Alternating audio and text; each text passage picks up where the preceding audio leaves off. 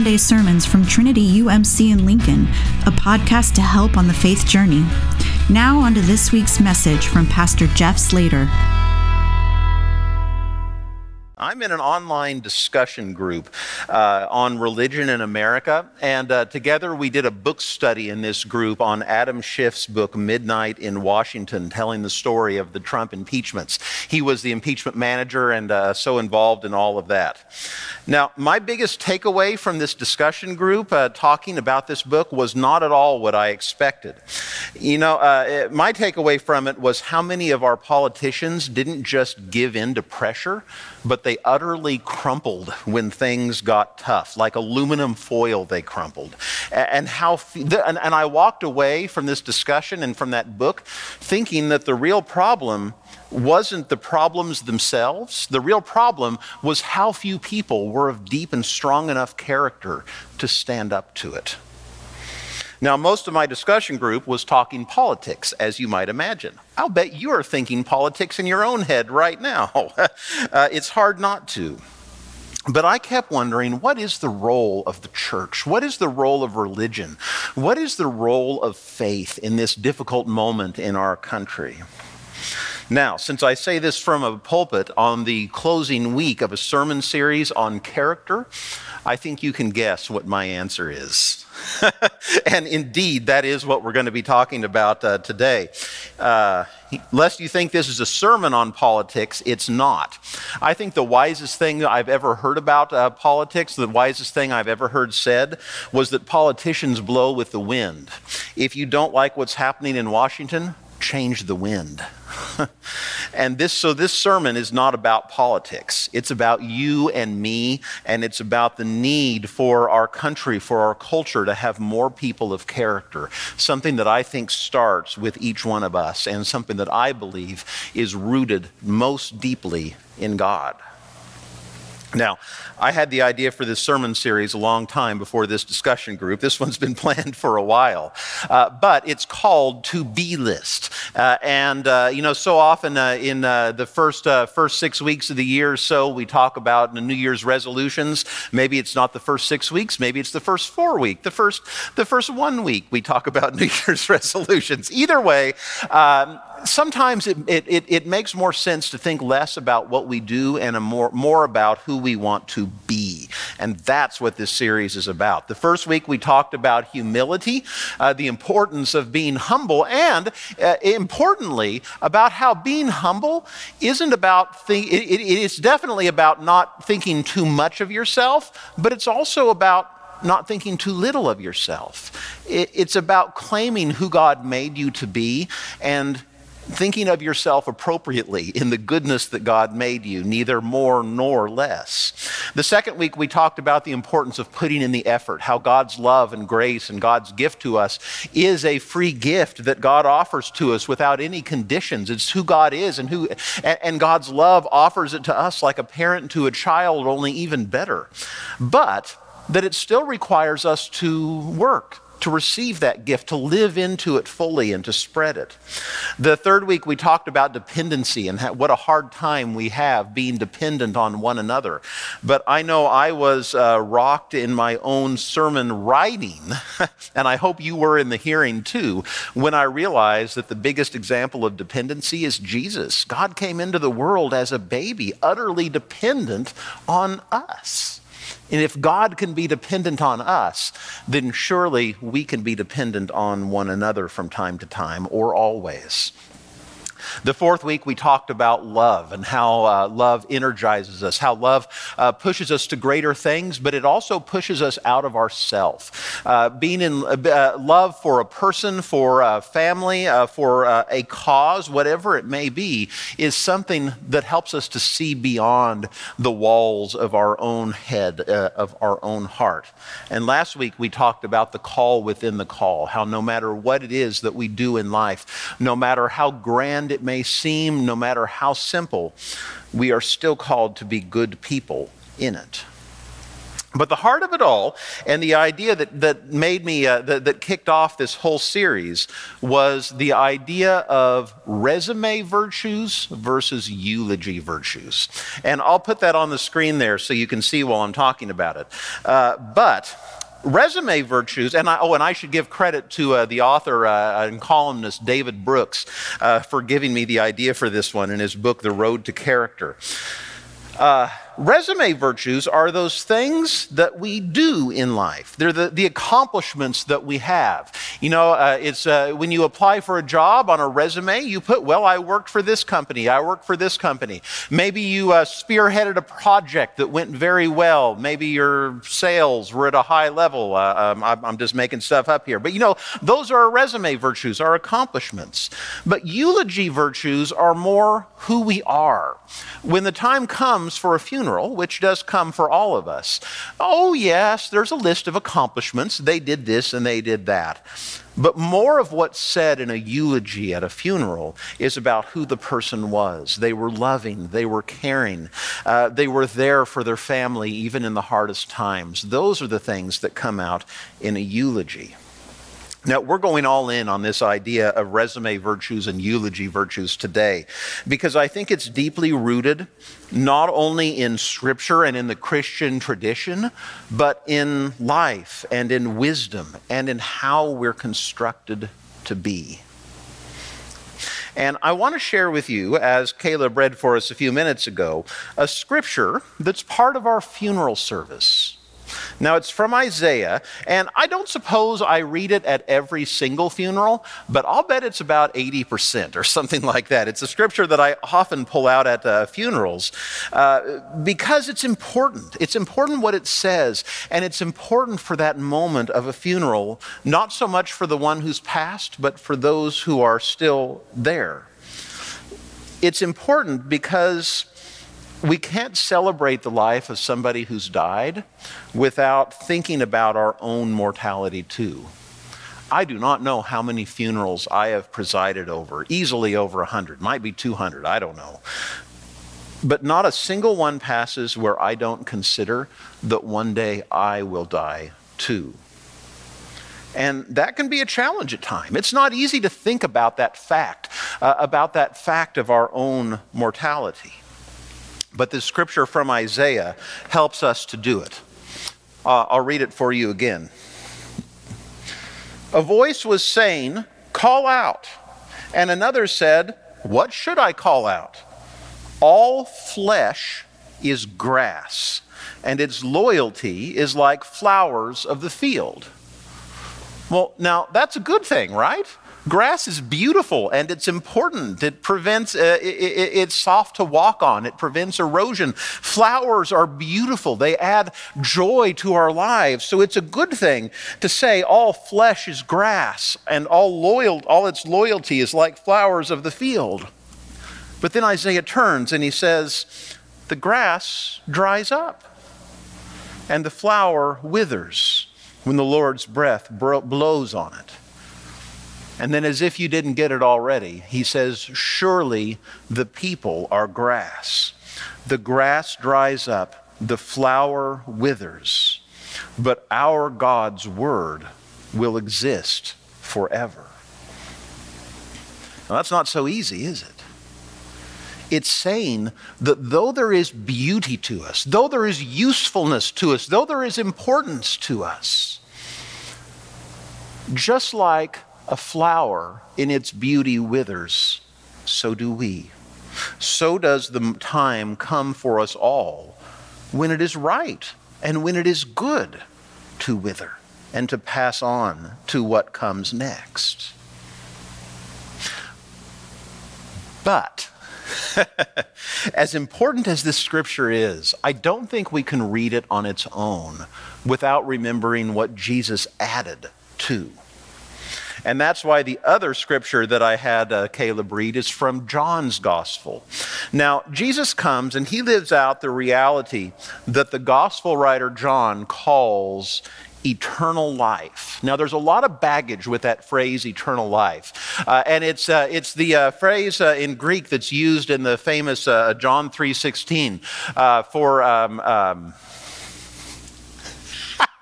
I stand up here and I can't remember John 3:16. Help me out. For God so loved the world that he gave his only begotten Son, that whosoever would believe in him would not die, but have eternal life. Right? You can tell people your pastor forgot John 3:16. Go for it.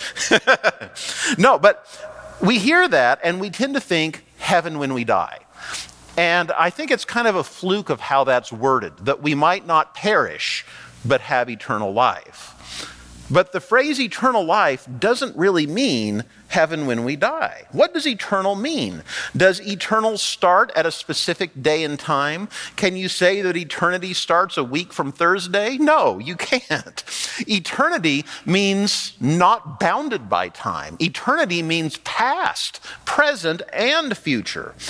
So an eternal life means a life in which birth and death are simply events, a life that's bigger than the timeline that we know here and now. Eternal life is a life that cares more about the journey than the destination. It's a life that is lived connected with a bigger reality than what we see in time. Now, I know that's a big thought, and it should be because God is so much bigger than us, but eternal life is life rooted in God. Eternal life is something that is in the past, the present, and the future. Now, with that in mind, here, John 10:10. Now, the first part of the verse is kind of referencing what Jesus was saying before. The thief enters only to steal, kill, and destroy. But here's the part I want you to hear. I came, Jesus says, so that they could have life. Indeed, so that they could live life to the fullest. You see, Jesus didn't come just for the future. He came to redeem life now and the future and even in the past. You can't think of Isaiah speaking of the flowers of the field and the grass and how the people are grass and we will wither without also remembering that that's not all there is to it. That God planned the grass even before it started to sprout. That grass, in a very real sense, existed in God. The flowers existed in God even before they bloomed and will continue to after. That the momentary beauty of a flower is rooted in something that's bigger. You see, I believe that character is really just another word for what John's gospel is calling life, eternal life. Character is what's left when the things of this world fall away. Isaiah says that everything withers away except for God, but character or eternal life is that part of us that's rooted not in this world and its momentary nature. Character is that part of us that's rooted in God that does not fall away. When Jesus says, pick up your cross and follow me, part of what he means by that is follow me if you want to live into the parts of life that are truly worth living. If you want your momentary beauty to be part of something bigger, to be part of something grander, to be part of something eternal, follow me and I will show you. This is character, the things that do not fall away. This is who we should work to be. This is who we are made to be. The fruit of character is life.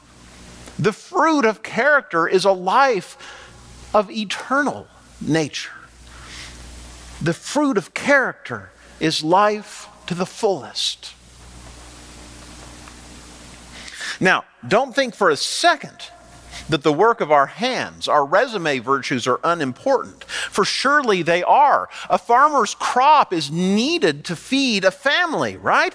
It's just that each individual crop falls away. Each individual crop falls away in a way that the spirit that grew it lives on. Our actions in this world matters deeply. It's just that it matters more where those actions come from. You know, I've done a lot of funerals for people who grew up in the Great Depression. And part of me, secretly, or maybe not so secretly, really enjoys hearing the life stories of people who lived long ago. And so people who grew up during the Great Depressions, oftentimes they have stories of wet sheets hung over the windows during the Dust Bowl, because the wet sheet, the dirt from the Dust Bowl would stick to the sheet, right? So they could still have a little bit of airflow in the house, but not be breathing dirt all the time. This is the kind of stories that come out of the Depression, right? How it taught them the importance of being frugal that stuck with them for the rest of their lives. I can almost guarantee you, maybe there's some among us who have a similar story, but people who grew up during the Great Depression almost always have a drawer with bits of string and rubber bands in it because it's important to save every little thing, right? And it's a good lesson for all of us. Oftentimes, they're people of great character. But I've been a pastor now for 17 or 18 years. I need to go back and do the math. It's something like that.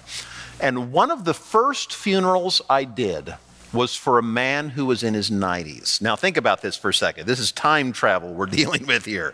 So 17 years ago, I did a funeral for a man who was in his late 90s. This is as far back into history as any funeral that I've ever done. And this man he didn't grow up during the Depression. He was a parent during the Depression. He was an adult during the Depression. That's as far back as any funeral I've ever done. And he was a farmer deep in rural Kansas. And what his son remembered most about his childhood, about his dad while he was growing up, was watching how his father would feed his family and then eat less himself because he had given some of their food away to other farmers who he knew were struggling more than they were. Now, let me say that again just to make sure it really lands. What his son remembered most from when he was a little boy watching his dad was that his dad would give his family food, at least as much as he could, but then he would eat less himself so that he could give some of their food away to other families that he knew was struggling even more than them. His son didn't remember his dad's crop yield. Now, those crops have been gone for almost a century now, haven't they? He didn't think it important to comment on the house that he grew up in. I'll bet you anything his dad built it with his own hands, right? And I'll bet you that house has fallen away too, ruins on the prairie at best. What he remembered was how his dad loved his neighbor. That is what lived on in his son, in the families that he helped, and in their descendants. That character is something that lives on in me, having experienced the story. And it even lives on in you now, having heard it. That spirit of loving one's neighbor over oneself and being willing to sacrifice for the other, that lives on, even though the crops and the house and whatever else have passed. All right, can I be dark for a moment? Maybe I'm already dark, I don't know.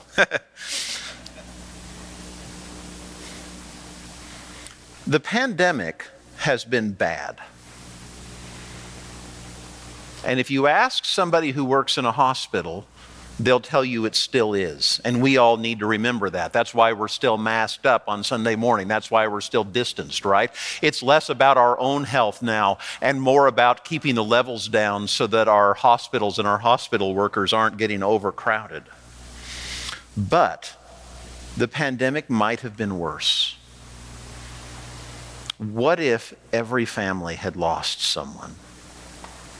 What if instead of stories of everybody around us getting COVID now, what if instead we were hearing stories of grief rather than just unlucky one? I'm trying to say this very delicately because there are people who have lost loved ones to COVID, and boy, my heart goes out to them.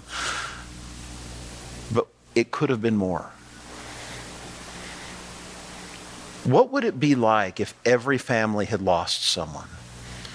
What would it be like if we had no choice but to turn our growth groups into grief groups? Because that might be how that's how this might have gone. If that had happened, what we would remember were the beacons of hope and peace, who were convinced of God's goodness even through the strife. That's what we would be remembering.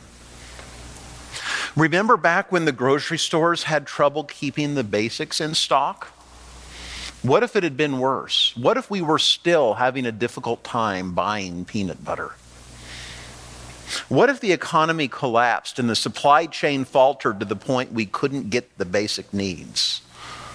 What we would remember are the people like that man I did a funeral for, who give up what they have to help their neighbor. What if immoral leaders in our world had collapsed even more of our government and the world order?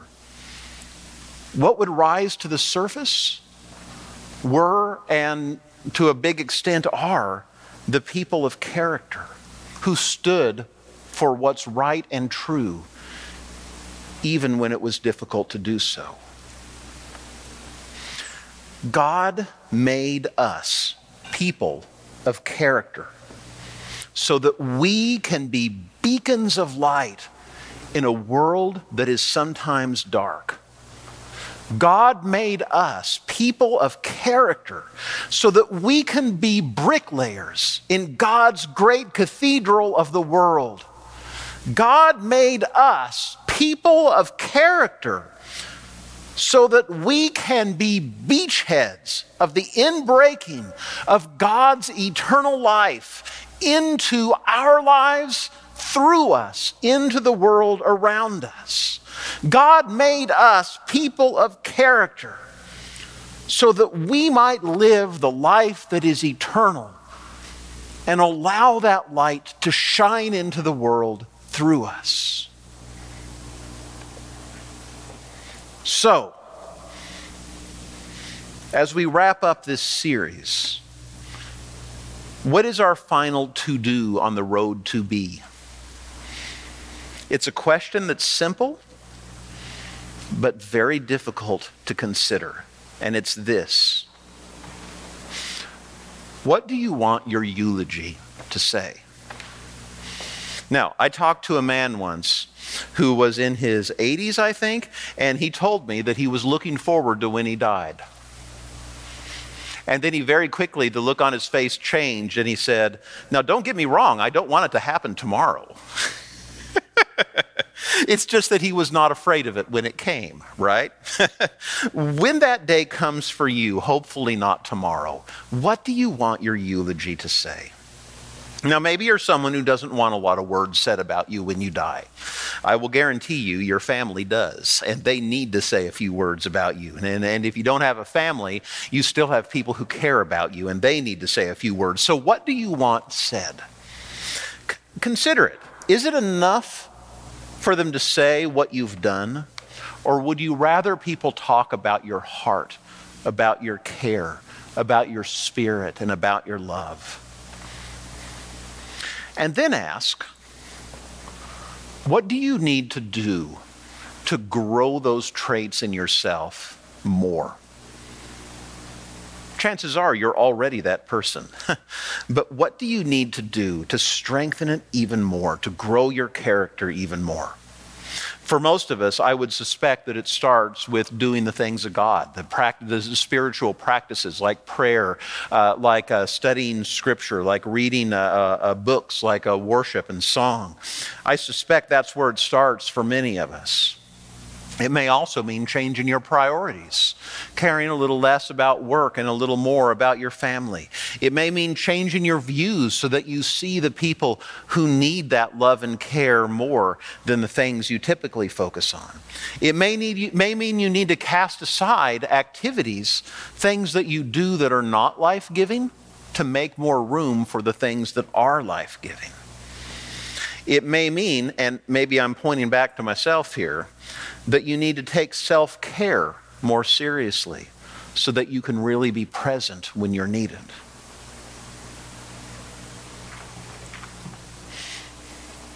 Everything we see with our eyes is like the flowers and the grass of the field. There is beauty. There is usefulness. It is good what we see with our eyes, but only for a season. Jesus says, "Follow me, and I will give you the life that lasts, the life that outpaces it, the life that is eternal." Would you bow your heads with me? Now, I said, would you bow your heads? I didn't say let's pray yet. As we sit here, stand here with our heads bowed and our eyes closed, maybe you don't like thinking about your own death. Who does, really? Maybe when you think about what people will say, it troubles you because you don't like what you hear. Or at the very least, you know that it could be better. Well, good news. You're not dead yet. The opportunity is before you today to ask God to help you to grow. The opportunity is before each of us today, and us as a community, to ask God to help us to grow into a life beyond life, a life that is truly full and eternal. Oh God, we are laid bare before you this day. Considering these things cannot help but make us feel small, vulnerable, exposed before you. Thank you that you are a God of love and a God of grace who sees us as we are, but who also longs to help us grow. Help us to be people of character. Help us to be people who follow you. Help us to be people in whom dwells the eternal life of the one who gives us all. We pray it in the name of him, Jesus. Amen. Thanks for joining us for this week's Sunday sermon. For more information on growth groups or how to more fully embrace the life of faith, visit us at www.trinitylincoln.org.